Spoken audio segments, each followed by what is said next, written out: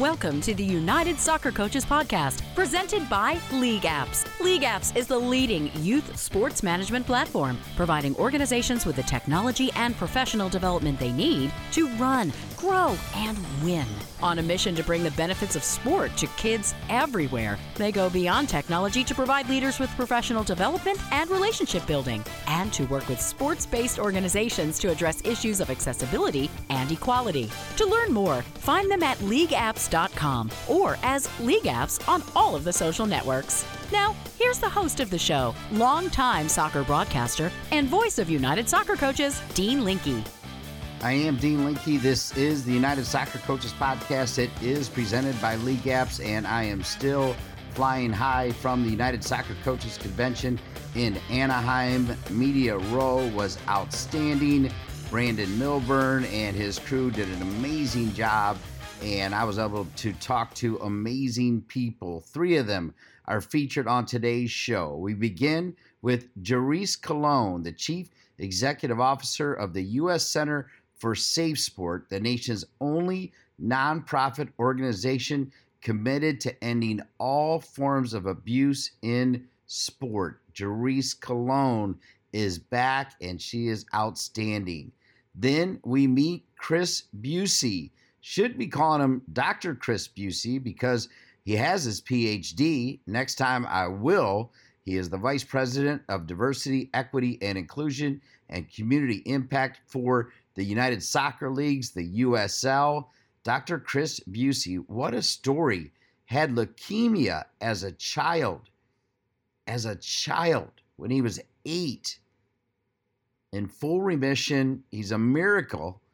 And he's doing miraculous work, quite frankly, with the USL. It was great to get him on the United Soccer Coaches Podcast. Dr. Chris Busey, VP DEI and Community Impact for the United Soccer Leagues. And then my last guest is also a doctor, and he didn't let me know. I guess I should have known. Dr. Ash Allanson, the Assistant Professor of Instruction and Coaching Education at my alma mater, Ohio University. Of course, the outgoing president for United Soccer Coaches, Dr. Dave Carr. He was front and center at the convention, so it was great to get Ash Allanson on. He loves Athens, Ohio, married a gal from Athens who actually was a teacher or an aide for Joe Burrow. Ash Allanson then also helped Aaron Rodgers, the coach of the OU women's soccer team that won their first ever MAC championship and went to the NCAA tournament. He's on the show, and he also is fantastic. Ju'Riese Colón, Dr. Chris Busey, and Dr. Ash Allanson. That's our show after we hear from our presenting sponsor, LeagueApps. We bet you didn't get into this business for the back office duties. That's why we created LeagueApps, the industry's leading youth sports management platform. So you can spend less time with busy work and more time doing what you love. LeagueApps provides organizations with the technology and professional development they need to run, grow, and win. Go to LeagueApps.com to learn more. LeagueApps is proud to be the presenting sponsor of the United Soccer Coaches Podcast. Welcome back to the United Soccer Coaches Podcast, presented by LeagueApps. Once again, here's the host of the show, Dean Linke. Welcome back to the United Soccer Coaches Podcast. Amazing evergreen material as part of the 2024 United Soccer Coaches Convention in Anaheim, California. So great to be around special people doing great things, and that's no difference with our next guest, who we spoke to last year at the convention, and we're going to run it back. We're talking about Ju'Riese Colón, who's the CEO for the U.S. Center for SafeSport, champion respect and abuse. You can learn more by going to uscenterforsafesport.org. Ju'Riese, really enjoyed meeting you last year. I definitely want to thank Hillary for bringing us back together as well. She does such an amazing job, and I know she doesn't love the shout-outs, but I think she deserves it. Hopefully you agree with that. But, Ju'Riese, great to be with you again. Yeah, thanks so much for having me. Last year was such a blast, so I'm just glad that we were able to do it again. Well, you're making a difference, and we hear about it, we see it, we know there's abuse out there. I got to tell you, though, I feel like knowing that you're out there, the U.S. Center for SafeSport, champion respect and abuse, I feel like you're making a difference. I feel like there's less abuse. Maybe I'm wrong, but tell me you feel like you're making a difference too. I hope so. Right? I feel it. I think my team feels it. It's so interesting in this space because a lot of times you hear about all the bad things, right? But what people don't hear about are all of the good things that come out of having an organization like this being part of the sports world. And I think one of the biggest things is that people are finally able to make reports of abuse. But not only that, they can also make reports of policy violations and things that are not quite abuse but could almost get there. And so for us to see reports of near misses or policy violations or things that are just a little bit off, to me, that's like a success story because it means that people are recognizing things before that happen, and that means that abuse will ultimately go down. Amen. All right, let's get the chicken before the egg and that type of thing. Let's reintroduce everybody to U.S. Center for SafeSport. So tell me when it was created. Was it created by the government? Was it created by somebody else? Tell me how it all came to be, if you can. Sure. So we were opened in 2017, just a few short months after Larry Nassar was put in jail. And we were opened because, the Olympic and Paralympic movement needed a reckoning. Okay. And some organization had to be able to finally put safety and well-being first. And that's why we were created. We were mandated and authorized by Congress in 2017. And to do three very specific things, right? One was to really develop educational content to make sure that athletes, coaches, and others within the movement understood how to respond, to recognize, and ultimately report abuse. We were set up to develop policies and set rules on how to make safer sport environments. And probably what we're most known for is that we were put in place to investigate allegations of sexual abuse and misconduct within the movement and determine whether or not people should be able to remain. And so we're the only organization within the United States who has the power to remove people from sport. And today we've got, I think, 2,055 people that are sitting on our centralized disciplinary database as a result of that. Incredible. As we're hearing the voice of Ju'Riese Colón, the CEO for the U.S. Center for SafeSport, champion respect and abuse. How does somebody become the CEO of something this important? How does that work? Maybe I won the lottery. I don't know. Well, I like that answer. That means you love what you do. I do. I have some tough days, but it's a great role. And before I came to the Center for SafeSport, I was vice president of Child and Club Safety at Boys and Girls Clubs of America. Okay. Prior to that, I spent 15 years at the National Center for Missing and Exploited Children, and all this time really focusing on safety and well-being in lots of different environments. And being able to kind of see, one, how child safety has changed over the last 2 decades, but also how technology has had a growing influence, and then being able to apply what I've learned over the last 20 or plus years to the sports environment, which was super new to me. I am not an athlete, and so I had to learn a lot, and I continue to have to learn a lot. But being able to kind of take what I've learned, see what I've seen, particularly in like youth serving organizations, and apply that to sport has been fantastic. When you become invested, and I'm guessing every case you're invested in some way, even though I know you have a ton of deputies probably working with you, but at some point you're kind of taking a look at it, and you see, particularly, let's talk about all the Nassar young women who came forward, and we heard their voices, and because their voices need to be heard, and they still got to live with it. But when you feel like they're getting through it, right, they're coming out on the other side of it, how does that make you feel? It's kind of a simple question, but I still want to know. I mean, it's heartbreaking, right, that anybody had to go through what they did. And I don't know if you ever come out on the other side, right, because you have been violated to your core, right? And so to know that we had institutions that stood by and let that happen is heartbreaking. But, I think what has happened as a result of that, they were super brave. They came forward and they're like, this is enough is enough, and we are coming up and we are letting you know that we will not tolerate this any longer. And I think it forced the nation and the world to really take a look at sport and take a look at what was tolerated and what wasn't. And so to be able to be part of a movement that is saying not again, and being able to put in pieces in place so that that won't happen again And if there are instances of abuse, that people have somewhere to go to that they can trust, to me, that I guess that's the other side of it, right? Being able to be on that side. But it's heartbreaking. I talk to parents.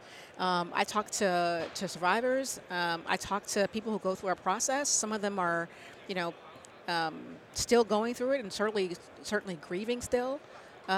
It's never easy. It's never easy. But, we try to do everything that we can to make that process as simple and as navigable as possible. But it's hard.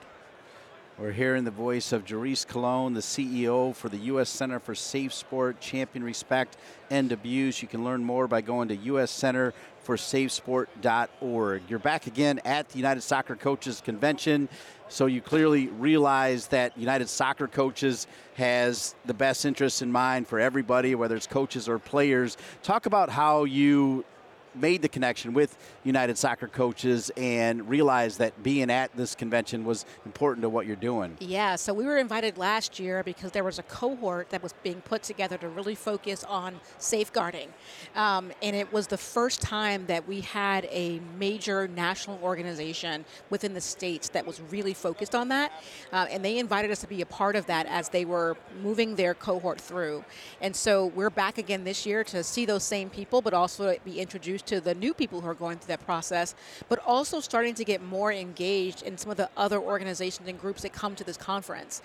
So, I had the opportunity to meet with the commissioner of the NWSL this morning. My team is at a safeguarding session all day. We've got some sessions tomorrow as well.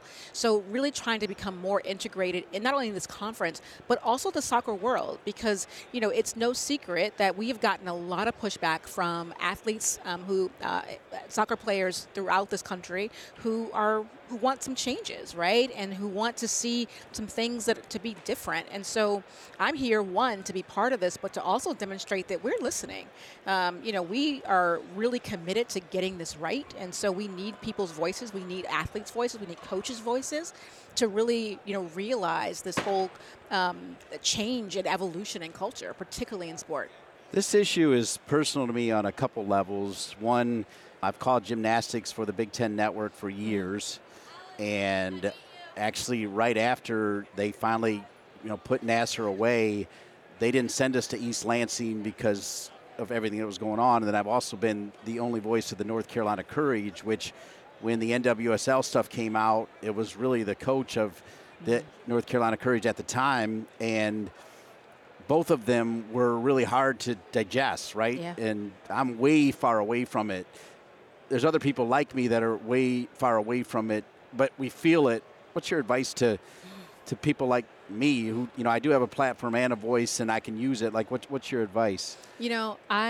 I love that you make it personal, right? Because anybody can talk about sports and anybody can talk about abuse, but you have to understand it to really feel the impact of it. And I think, programs like yours are excellent platforms to not only talk about the beauty, right, in sport and the beauty of soccer, but also talk about real issues that are impacting players every single day, issues that sometimes are difficult to talk about, like abuse. And so, one, I would say, please keep doing what you're doing, because the more people that understand, that there is a place to report, that we are working on these issues, that they can contribute to that, is amazing. The other piece is, as you're thinking about how you approach sports, but whether you're an athlete or a coach, to always keep well-being in mind, right? I think it's easy to get wrapped up in winning. We all want to win, right? I'm not saying that we try to lose, because that's certainly not it. But to think about, as you are striving to be the best, that it's not just about that. That we've got to really pay close attention to our athletes and how they are performing on and off the field. And a lot of the times that is making sure they're in safe environments, particularly now. Okay, so people are listening right now, and let's say they're at a youth club and they are experiencing some abuse. It's maybe not sexual, but it's mental abuse. Do you also help with that as well? And if people are hearing this right now and they want help from U.S. Center for Safe Sport, how do they go about doing that? Yeah, absolutely. So we have exclusive jurisdiction over sexual abuse misconduct, but we've got discretionary jurisdiction over emotional and physical abuse, meaning that we take a lot of emotional and physical abuse cases from athletes.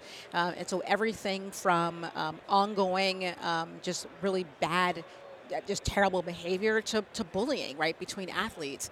And some of those cases we ask the local organizations to handle because they're best suited, but we spend a lot of time, our investigators spend a lot of time understanding what that looks like, and ultimately have removed several people from the movement because of their bad behavior. Because, you know, if you're a player and you're being berated every single day, or you being deprived of certain things, like, that's not a pleasant environment for you to be in. And so we are a place to not only report that, but also to get resources, right, to identify it. Bullying behavior, emotional abuse, and misconduct is very gray.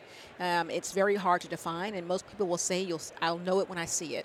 And so we've got a lot of resources. Specifically, we rolled out our bullying prevention toolkit a few months ago, which has some really great resources specifically for coaches and parents to be able to make that distinction and to know that, like, yes, this is indeed emotional abuse misconduct. I should report to the Center for Safe Sport. What a great breakdown here with Ju'Riese Colón, who is the CEO for the U.S. Center for Safe Sport. The website is uscenterforsafesport.org. I'm guessing this is nationwide, but, like, is there an actual office somewhere, or you just have people all over the country? So we're based in Denver, Colorado. I've got about 130 staff. About half of them are in Denver. The rest of them are scattered across 20 other states across the U.S. You know, we are a pretty remote workforce, which means that we're able to recruit and hire people from all across the country to support us. Also means that we can help serve people all across this country as well. So we're everywhere, which is kind of nice. We'll never be in a perfect world, but what's the closest to perfect from where you sit as it relates to what you do at the U.S. Center for Safe Sport? You know, one of the things that I wish we had across this country in our sport landscape is just consistency, right? We're responsible for the Olympic and Paralympic movement, but that's not all sport, and that's certainly not all youth sport. And so in a perfect world, I would love to see other sports organizations, colleges and universities, NCAA, AAU, your local, you know, soccer club that is in your community to be able to say, these are the rules, these are the policies we abide by, here's the education that we do. We are committed to sport, to safety in sport because of these things. It doesn't have to be with the U.S. Center for Safe Sport, but we want to have consistency so that every kid who signs up for a game, who signs up for a team, is going to be expecting the same sort of safe environment, right? It shouldn't just be those who are impacted by the Olympic and Paralympic movement, because every kid who plays sport, whether it's soccer or otherwise, deserves to be safe. I love that answer. My final question relates to the fact that earlier I interviewed Amanda Vandervoort, who's starting the Super League, which will be another women's pro league, which will be D1, where their goal is to not only create a bigger platform for all these incredible women that are great soccer players, but to have more women coaches and more women GMs and women trainers and all of that. And I think all of that is pointing in the right direction for women. Am I right about that? Oh my gosh, yes. It is amazing to watch just as a spectator, but to know the impact that it's having on the sport community because other sports are watching, it's really incredible. Well, what you guys do is incredible and so important. I can't thank you enough. I'm so glad we got to run it back again. U.S. Center for Safe Sport, champion respect, end of use, Ju'Riese Colón, wonderful woman, the CEO.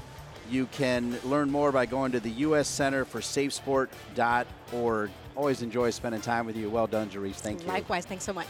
I mentioned Amanda Vandervoort and the USL. Amanda was on last week from the USL. This week from the USL, Chris Busey, who heads up their DEI and so much more. Chris Busey, when we return. As a soccer coach, you're no stranger to developing your players. But how are you developing your own expertise? As a United Soccer Coaches member, you receive access to a range of resources, like our online learning platform, The Training Ground, to aid in the growth and enhancement of your coaching skills and career. From coaching education courses to lifestyle services, take advantage of new opportunities and member benefits with an annual United Soccer Coaches membership for just $125. Join the home of all coaches today at unitedsoccercoaches.org. Welcome back to the United Soccer Coaches Podcast, collecting amazing evergreen material as part of Media Row at the United Soccer Coaches Convention in Anaheim, California, where we're meeting great people doing great things in the game. That definitely applies to Chris Busey, who is the Vice President of Diversity, Equity, and Inclusion, as well as Community Impact for the USL. We've also interviewed Amanda Vandervoort. We expect to interview Liam as well, but Chris, I've been dying to get you on the show, so good to get you here in Anaheim. Welcome to the United Soccer Coaches Podcast. Yeah, thank you, Dean. Thank you. It's a pleasure to meet you, and congratulations on your award with the Black Soccer Coaches community. I've been listening to your podcast for quite some time now, so it's a pleasure to be on and have this opportunity to engage with you around some of the items and things that we have moving with United Soccer League in the DEI space. Well, hearing that from you means even more. I've never been more proud to use my platform to try to make a difference. The event last year at the Legends event moved me in a way that I've never been moved. And Chris, I've been lucky enough to do the Olympics, the World Cup, direct communications from Major League Soccer. I consider it one of my best nights ever in soccer, and I'm so proud of where we are now. Absolutely. You know, and I believe progress is being made. Do you? I do agree that progress is being made. I was there last year and had a chance to experience it firsthand, very similar to you. Was very moved by what's going on, the work that the Black Soccer Coaches community is doing. Nicole Hercules did an excellent job, I think, of putting on that event. Nicole Hercules is certainly a nucleus and is able to bring multiple stakeholders from across the soccer community together, and we're seeing a lot of progress. She's the real deal. Absolutely. I mean, you know, the old thing, like when E.F. Hutton talks, people listen, you know, maybe that dates me, maybe you haven't heard that, but when she talks, people pay attention, you know, and the meter's being moved. Sure thing. Absolutely. Nicole's a powerful person, an amazing individual, moves from such a humanistic standpoint, and I think has the betterment of the game, but not just the game itself, but communities in mind with what she does. Well, and here's the cool thing. She loves what you're doing, right? Yes. She loves that there are opportunities created for diversity, equity, inclusion, which we're all looking for a better world where, you know, who cares what color our skin is. And so, you know, she's proud of you as well. You know that, right? I do know that. We met yesterday. We had a chance to talk, and I work very closely with Nicole, with Andrew Richardson, as well as with the other coaches communities, the API coaches community, the Native American coaches community, just to make sure that what I'm doing in my role is deeply connected and tied into what our coaches communities are trying to do to not only promote coaching education, but again, to your point, make sure that multiple and diverse stakeholders have a say and influence in this game. Here with Chris Busey with USL, the Vice President of Diversity, Equity, and Inclusion and Community Impact. Chris, I want to get back to the USL because if you know me well enough, you know I love the USL. I've been calling it forever and proud to be the voice of North Carolina FC. We're going back to the USL That's Championship. Right. Can't wait. And but who's Chris Busey? Tell me about you. Where'd you grow up? Where'd you go to school? Did you play soccer? What's your story, my man? Where do I start? Start from the beginning. It's a podcast. Yeah, absolutely. So Nicole and I share similar roots. I was actually born in Rochester, New York. No way. Yep, absolutely. Today's like Rochester Day. Lived in Rochester for the first 8 years of my life. Unfortunately, I was diagnosed with childhood leukemia, which sort of sent me on a mission for chemotherapy treatment. At the time, I don't want to date myself, but, you know, cancer research was not as advanced. And so I had to move kind of up and down the East Coast to make sure that I would receive appropriate treatment to be able to live and survive. So lived in D.C., Savannah, Georgia, but I call Florida home for the most part. I did my undergraduate degree at the University of Florida. Okay. Soccer powerhouse back in the days. Yeah. They're getting back to it right now. Abby Wambach, Heather Mitz, Becky Burley. Yeah, absolutely. Yeah, keep going. Yeah. So a lot of roots down in Florida. My journey into soccer is very unique. You know, cancer played a major role in my journey into soccer. So being in the hospital and receiving chemotherapy treatments and watching that 1994 World Cup was transformative for me. Wow. And that's sort of what turned me on to soccer and really kind of, I would say, connected me to the sport. But the sport wasn't available in my community.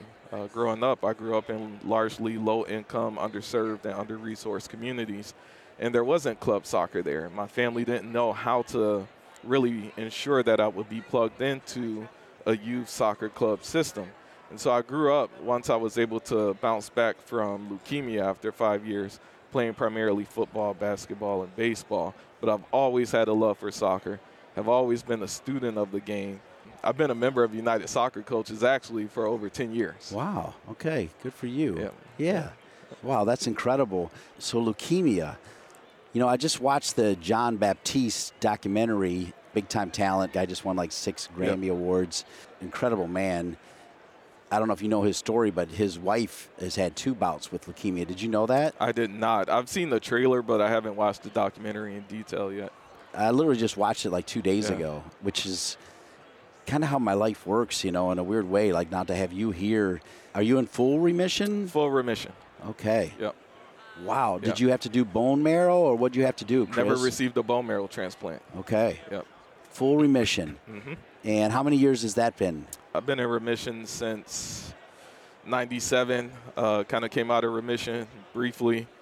They were able to attack, the cancer and make sure that I would be fully healed. So. Wow. God bless you. How old were you when you did that? I was diagnosed at 8 years old. Wow. And so you don't even know, what's going on. Not a single clue. Not a single clue. Who helped you through it? Family support. Yeah. I truly think, I'm a miracle. I don't want to overstate that, but a lot of prayer, a lot of support, living in a Ronald McDonald house, because when we would have to transition homes for me to receive chemotherapy treatment, it involved a lot of moving. And so this is where I would say very early in my life, even though I didn't understand, this is how community comes together, right? To make sure that people who are battling whatever obstacles and challenges they have to overcome in life, when there's a group of people who are really dialed into change and transformation, I really think it saves lives. And I attribute me living now to that broader community of support. Wow, what an incredible story. And then along the way, you clearly realize there's a need to make sure that we have diversity, equity, and inclusion. So tell me how you kind of walked into that career, and what did you do before you got this cool job with USL, which is, by the way, a power player right now. It is the largest and fastest growing community, soccer community in the United States. Amen. So prior to United Soccer League, I was an associate professor of critical race and ethnicity studies at the University of Florida. I was also at Texas State University prior to my stint at the University of Florida. So I've lived primarily as a researcher and as an academic.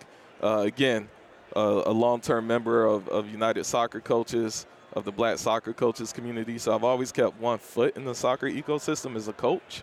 Continue to be a student of the game. Once this opportunity with United Soccer League became available, it was too good to pass up. This was marrying 2 of my passions, a passion for racial equality, social equality, and social justice, making sure that our systems in this country operate with diversity and inclusion and equity in mind with soccer. I couldn't ask for a better platform to be able to engage this work. And remind me, because I feel like the USL, maybe before Major League Soccer, I'm not sure, but formed kind of a black players union, or what's the best way to describe that? Right. So we have United Black Players with United Soccer League. I actually work very closely with United Black Players. We meet monthly. Sometimes we meet in between those scheduled monthly meetings. I work very closely with Brandon Miller and Hugh Roberts, as well as the entire executive team, to make sure that they are enrolled in whatever it is that I'm doing in my role as VP of DEI at USL. All right, and paint a picture for me. You pay attention to MLS. It was incredible to see a black coach win it. Incredible. Dante Washington, who's a key player who will be recognized Saturday night at the Black Soccer Coaches Legends event. Paint a picture for me for the USL, because you know, I've taken a couple years down at USL League One, so now I got to ramp back up with USL Championship.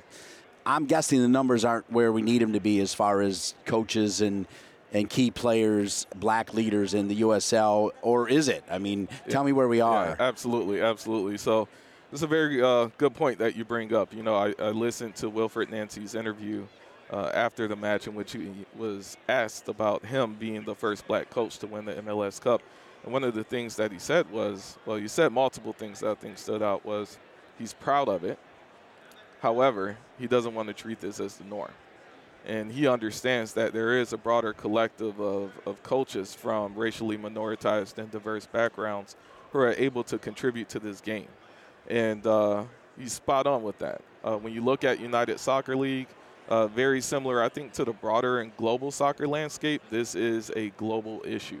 And multiple stakeholders are trying to come together to figure out what are some of the change levers that we have to pull to make sure that we are addressing this issue in terms of the lack of diversity in the coaching ranks as well as the senior executive ranks. So I've been working very closely with the team internally. Liam has been a part of that team, Sarah Brady, Kerry Taylor, Jason Collister. Our entire senior executives have been very involved in making sure that, one, we're creating common understanding of what the issues are, what are the root causes of these issues, and then, two, really trying to strategize about how we can be a more inclusive and diverse ecosystem and make sure that both the bench as well as the boardroom is representative of the communities that we're serving. Well, and then make no mistake, on the playing field, there are a ton of great black soccer players now playing in the USL. In fact, even North Carolina FC, I mean, like, it seems like every other signing is, an outstanding black athlete, Absolutely. which I'm super excited about. Yeah. That representation's pretty good, right? It is. We do serve a very diverse ecosystem, and, you know, a part of my role in this first year has been trying to gain an understanding of who is actually in our ecosystem. And so part of driving DEI efforts and initiatives at the league level, they're definitely concerned with some of the programmatic interventions that we can create. But two, it's also about creating a structure. Are we collecting the data to make sure that we understand who our communities are, what they look like, what their interests are, what their needs are, align that with our player pool, and really try to work intentionally to make sure that our front office, as well as, again, our technical staff, is reflective of that player pool as well as the community. And so we've been, again, knee-deep into the work. I can't tell you how many hours we have spent engaging in research. We do try to lead from a data-informed perspective, as well as making sure that we're equipped with the paradigms and the frameworks necessary to understand, again, what the issues are and how we could best go about solving those issues. But we're very excited. Soon, upcoming, we'll be launching, I would consider it a groundbreaking initiative, which we're terming USL Forward. And there will be more news to come about that that will detail how we're trying to level the playing field in the DEI space. Chris Busey, I am delighted that you shared your story, including, like you said, becoming a miracle, overcoming leukemia is just fantastic.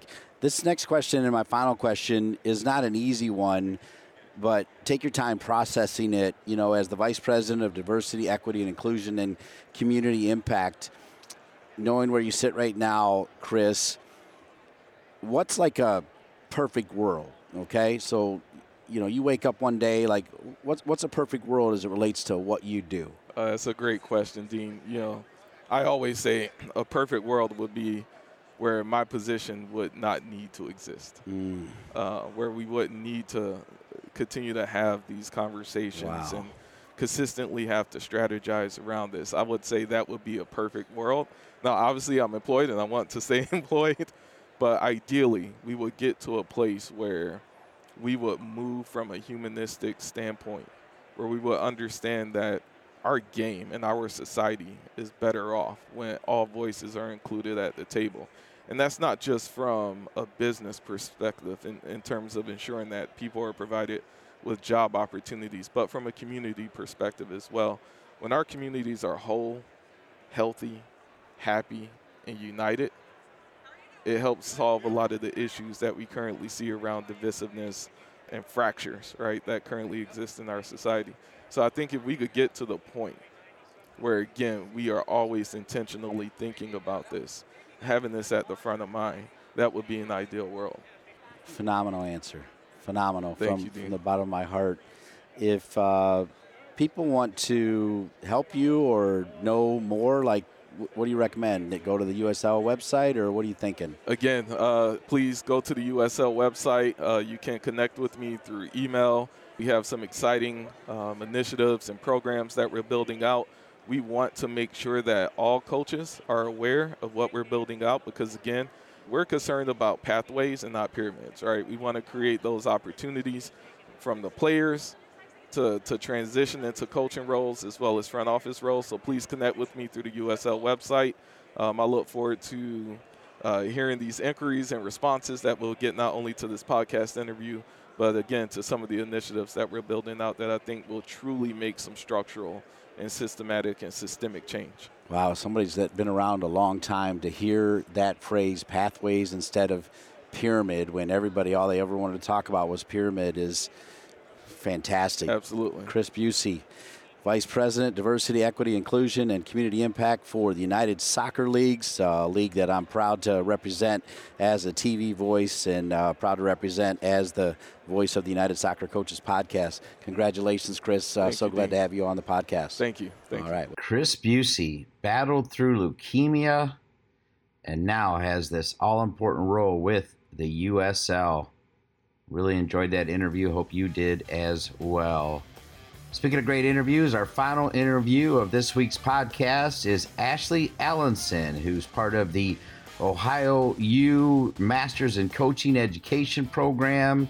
And they even do some undergrad work there. I mean, they do it all. And then he also helped out Aaron Rodgers and the Ohio U women's soccer team, who won their first MAC championship by way of England. Ashley Allanson, he is a cool dude. He wraps up the show after this message. Does it feel like all you're doing to manage your team, club, or league is busy work? If so, LeagueApps can help you get back to doing what you love, delivering a powerful yet simple youth sports management platform. From robust registration and payment tools to automated communications and other software integrations, LeagueApps saves you time and headaches. Less busy work, more time doing what you love. Go to LeagueApps.com to learn more. LeagueApps is proud to be the presenting sponsor of the United Soccer Coaches Podcast. Welcome back to the United Soccer Coaches Podcast, collecting incredible evergreen material on Podcast Row as part of the 2024 United Soccer Coaches Convention in Anaheim, meeting incredible people. Of course, when you listen to the show, you know that I'm from Ohio. You know that I'm a proud Bobcat with Ohio University. You know that Dr. Dave Carr was key in developing the Masters in Soccer Coaching Education. And he now has Ashley Allanson, who is the cohort facilitator for the Masters in Soccer Coaching Education at Ohio University, at my alma mater in Athens. And great to be with you, Ashley. Great to be here. Obviously, you've got the accent. We're going to get to that. But tell me the good and the bad of living in Athens, Ohio. There's not much bad, I'll be honest with that. It's all good. So I came over in 2017 for the job as an assistant professor of instruction. And I'll never forget my kind of first time in Athens for the job interview when I fell in love with the place. So I'm very, very fortunate to have been offered the job, being here for 7 years, and even more kind of honoured. The last 3 seasons, I was the volunteer assistant coach for the women's soccer team in Athens at Ohio University. No way. And in 2023, for the first time in history, we was able to win the MAC championship. So it's been a fantastic ride, and I'm very fortunate to be a professor at the university. So you work with Aaron Rodgers? I do, yes. All right. I was very, very close, and we kind of connected when I first got there because I went around all the different teams, the American football team, the basketball team, but obviously soccer is my background from England, and I connected with him straight away, and we kind of created a friendship. And then in 2021 he invited me to be a part of his program. He wanted this program to be elevated from a coaching perspective, so he offered me a volunteer assistant coaching role, which I was able to manage with everything that I do as my professor role, and give back to the Ohio University community through service. And it's been an incredible 3 seasons. I've learned so much. I've been able to impact the students in our program through it. and I've also been able to help the program itself through my coaching role to be MAC champions, which is an incredible honor. Yeah, how cool is that? Because we already know the Masters in Soccer Coaching Education is truly one of a kind, and the fact that it runs through Athens, but the fact that you're a coach and then also are able to join Aaron. I mean, you talk about doubling down. It probably doesn't feel like work because you love what you do. Oh, it's so much fun. It's incredible, and that's why I came to the US from England, for using my background to try and educate them coaches and get them to elevate their levels, but then being able to do that myself as a current coach, and then give back to the Ohio University student community in our Masters in Coaching and Masters in Soccer Coaching online program, was able to really kind of showcase specific examples of what we can do in a really high level environment, for them to then go and try that in their own environments, in their own context with their own players. Brilliant. So who is Ashley Allanson? Where are you from? Where did you play? What position did you play? Give me some background. Okay. So I'm originally from Hull in the northeast England, and I grew up playing football, soccer, and I was very fortunate at 8 years old to be signed by Hull City Tigers, who at the time was kind of in the lower regions of the divisions in England. I went through their whole academy. I had a brief stint where I'd moved at 13 to Leeds United Academy. Bit of a name drop here, played with James Milner and Aaron Lennon, who both represented England in that age group. At 16, came back to Hull, signed a youth team scholarship contract, as they called them, for 3 years in 2003. Worked as a professional young soccer player. Unfortunately, didn't get a contract at the end of that for a professional, as the club went from League 2 to League 1 to the Championship. So at 19 years old, I was very fortunate to move on from Hull and sign for Scunthorpe United and sign my first professional contract. Made my first team debut at 19 against Brentford in the League 1. Made a handful of appearances, couple of injuries, didn't perform as well as I could have. 2 years after my playing professional contract came for renewal, they got promoted to the Championship with Billy Sharp, who was obviously at the LA Galaxy recently, scoring a lot of goals and kind of put himself on the map. And unfortunately, they didn't renew my contract. And at 21 years old, I had a bit of a life decision to make. Do I still follow the dream and try and be a pro? And I got offered a semi-professional contract in a non-league environment at it was at that time called the Blue Square Conference, which Wrexham have just been promoted from a couple of years ago. So that was the level I was playing at for a couple of years. But my parents were like, well, if you're playing semi-professional and part-time, you need to do something else. So I went to school. I went to University of Hull, and I got a sports coaching and performance degree for 3 years. I started coaching at the Hull City Academy, working with the U9, U10 age group, and then worked there for part-time for 10 years, working from all the way from the 18s to the under 8s, a different age group every season, which was a phenomenal education, a phenomenal experience that I got from kind of cutting my teeth at the elite youth level. And then after I graduated my undergrad at University of Hull, I was very fortunately offered a PhD opportunity, and I was kind of a UEFA B coach, and I get this PhD opportunity, and I kind of said, what's a PhD? And they said it's a doctorate, and I'd never thought about kind of education. Obviously, I only wanted to be a professional soccer player, play soccer all my life, and I could do a PhD in coaching. So I snapped the hand off, and it was a great way for me to get educated. I did a 4-year PhD at the University of Hull, and then all of a sudden I kind of finished that process. I was played semi-professional. Fortunately, as I was getting a bit older, my legs were going, I was going down the levels, and then it came to a stage in my life where coaching was now my career and playing wasn't anymore. And I was a big advocate of learning and developing as a coach myself, but also going through different coaching education systems through the FA licenses and obviously through the university structure, was how do we learn to be coaches? And this was something that I had a lot of passion about, especially related to soccer. And then Ohio University had this job opening through Dr. David Carr as an assistant professor of instruction in Athens, and I applied for the job, and in 2017 I came to Athens, and now I've been here 7 years, and it's fantastic. That's amazing. Do you remember how grueling was the interview process? Was it multiple stages, or? Yeah, so it was interesting because I did a Skype, this was before Zoom and things, so we did a Skype call, and I remember applying for the job in kind of, I think it was November, But hearing, apart from an email from Dave one time just to say, we've got your application, we look forward to reviewing it. After that, I didn't hear anything till kind of like March. And I didn't realise it took so long for the interview process for faculty in the university settings. Yeah. So what had occurred was I woke up one morning to an email, obviously with a time difference, that they wanted a Skype call at kind of 3 p.m. or whatever that day. And I was kind of like, wow, I've got to get on a call after I finish my day job. And at the time, I was working as a teacher at kind of like it's like a JUCOs, we'd call it in England, a community college, further education. And so I finished my day job. I was coaching on the night at Hull, so I rushed straight into back home, got on kind of like a Skype call, went through that. They then offered me to come out to the US for a job interview, kind of like 2 weeks later. Luckily, it was during Easter, so in England, we get like a 2-week period off at Easter. So I was able to kind of not tell my job where I was at, so I could fly over to America for a week. And then I was able to kind of do the job interview. It's funny, during the job interview, I remember landing in Columbus Airport and driving down the 33 to Athens, and it was a really drizzly, awful, typical English day. And as I arrived into Athens, this is the crazy story, the sun just shone on Athens. And I was like, this place looks pretty special. Wow. And the first thing I did, I pulled into Peden Stadium, the American football stadium, and started walking around the campus on the night before my interview. And I was like blown away by the facilities, blown away by the vibe. And then the next day from 8 a.m. to like 5 p.m. was just constant back-to-back. I had to do a teaching presentation. I had to be interviewed by Dr. David Carr and all the other faculty.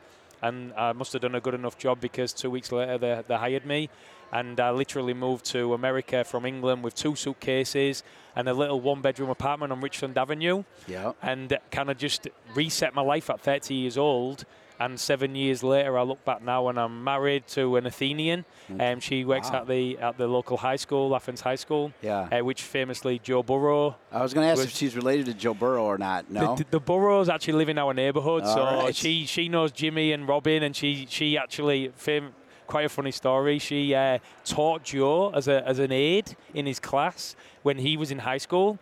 And they follow each other on Instagram, and he likes the stories. So when I'm talking to the girls, the women in the team, I kind of get them to fangirl a little bit for those from Cincinnati, saying that, my wife knows Joe Burrow, which is pretty cool. Yeah, I'm a massive Bengals fan as well. Fantastic. Massive. So love Joe Burrow. Everybody loves Joe Burrow. And the fact that he's from Athens is incredible. We're here with Ashley Allanson, the cohort facilitator for the Masters in Soccer Coaching Education at my alma mater, Ohio University, which is just absolutely brilliant. Love that you love Athens. That place is, very special to me in so many ways, Ashley. And, at the end of the day, our outgoing president, Dr. Dave Carr, as you mentioned, really the man who put it all together. What can you say about what he's meant? He's the legacy that I'm trying now to fulfill. And he, listening to his presidential speeches, and you realize the impact Ohio had on him. He had the first opportunity to create something like this, and he did a general coaching education program, which I still teach in on campus. He then created the online coaching education program to get out into the world. And then obviously, because of his passion of soccer, he wanted to create a bespoke soccer coaching education program to educate coaches. And listening to his speeches this week, it's been incredible to see his journey and how he's done everything within the coaching levels. But really, his passion was educating coaches, and being able to be a part of his legacy at Ohio that give him that opportunity to create this is something that I'm very proud of. And knowing how proud he is of it, I know it's in my steps and the rest of the faculty that it's up to us to continue that legacy. So we've got to keep getting students in, we've got to keep educating them at the highest level, and ultimately we've got to create the best and help create the best coaches out there in the US, in the world, to continue doing fantastic things in this unbelievable sport that has given us so much. And now we want to give back for the next generations coming through. And I'd say that's the biggest thing from Dr. David Carr. He's now handed the baton, if you like, for the next generation of educators, which is myself. And my job is now to educate the next generation of coaches. Awesome. This is great. Love that you've got the Ohio U jacket on. You guys gave me an Ohio U ball that I'll be able to bring back. And by the way, when I was in college, Peden Stadium the Ohio U band rocked it. Yes. I think my 4 years there, the football team maybe won 4 games, by the way. The basketball team was good. In fact, Dave Jamerson would go on to play in the NBA, and he was actually my main journalism project. I kind of projected where he was going to get picked, which is kind of neat, I think. And then the other story I want to tell you that I think you'll appreciate, I believe you when you say you love Athens. In 2014, the World Cup was in Brazil. And then the director of coaching education, Ian Barker, I don't know if you've heard that name. I've met Ian very well. Yeah. So Ian said, hey, we're going to bring coaches over to Europe. We're not going to go to Brazil, but we're going to go to Holland because they were in it. We're going to go to Belgium because they were in it. We're going to go to Germany. They won it. Belgium was that great game against the USA. And we're going to go to France. So he said, Dean, what we want to do is be able to archive it with video and interviews and that type of thing, because we were embedded. We were embedded with the French FA, the German FA, Belgium FA, and then we went to Ajax, and I mean, we did it all. Love it. And so what I did is I came into Ohio U as a proud graduate. I interviewed 83 people. I picked 12. 11 of them said yes.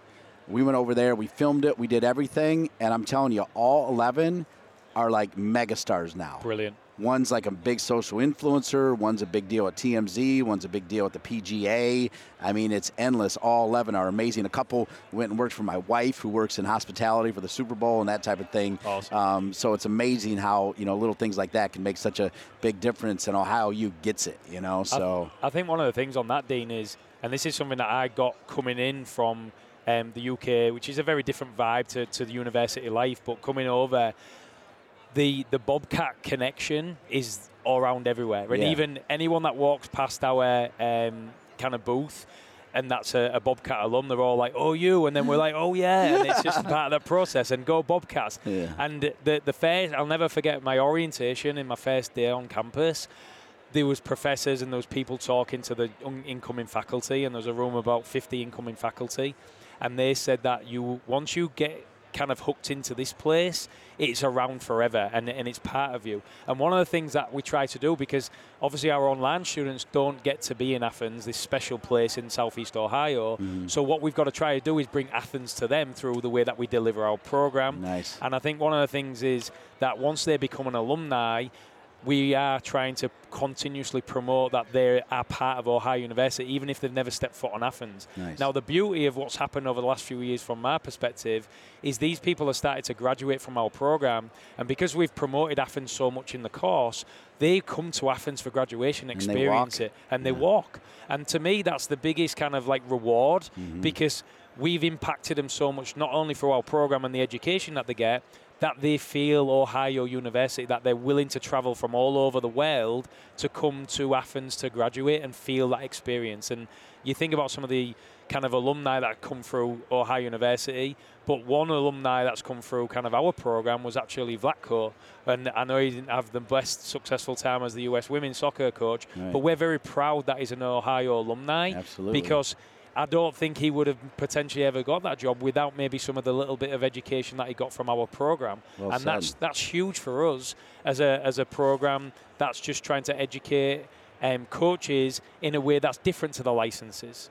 Dr. Allanson, adding to that story, I'm proud to tell you that I get to call several ECNL national selection games and regional selection games. And the first one that I called was a regional selection game, and this young gal named Sonia Deering had a blinder of a game. Her parents came up to me afterwards and said, hey, thanks for all the nice things you were saying. And long story short, I discovered that she wanted to go to Ohio University. I reached out to Aaron Rodgers, and just so you know, she'll be a part of the 2024 class for Ohio U, and certainly wish her well.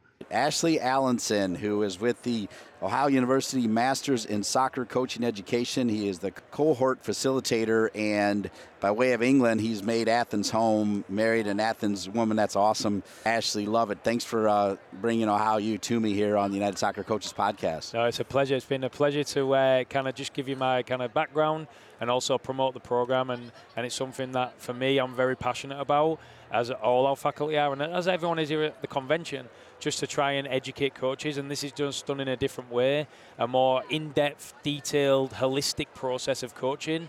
And we want to try and continue the legacy of Dr. David Carr, who created this. Boom. Ashley Allanson with the amazing Ohio U Masters in Soccer Education courses, and as he said, helping out with the OU women's soccer team and their head coach, Aaron Rodgers. As a side note, as we say goodbye, when we were done, I was able to tell Ashley that my cousin, who's like a sister to me, who actually also went to Ohio U, her stepson is on the Ohio U wrestling team now. So I wrote a note to Ju'Riese Colón, and Ashley Allanson, a man of his word, actually delivered it to Drew. Drew took a picture of the note that said, work hard, that type of thing. And he sent a picture to me. And lo and behold, this airs on Thursday. I found out a couple days ago from my cousin Stacy that Drew wants to get involved in Ashley Allanson's program at the undergrad level, and then already is thinking about the master's level. And he's on the Ohio U wrestling team. So good things happen at the convention in all kinds of ways, and Ashley Allanson is a good person making good things happen as well. Speaking of good people, I want to thank all the great people at United Soccer Coaches. Especially want to thank my main man, Brandon Milburn, who's moving on from United Soccer Coaches. Going to miss you, Brandon. I hope you'll keep in touch. Also want to thank all the other great people at United Soccer Coaches, and especially want to thank my producer, Colin Thrash. For each and every one of them and all of you, I'm Dean Linke. We'll see you next week for another edition of the United Soccer Coaches Podcast, presented by LeagueApps.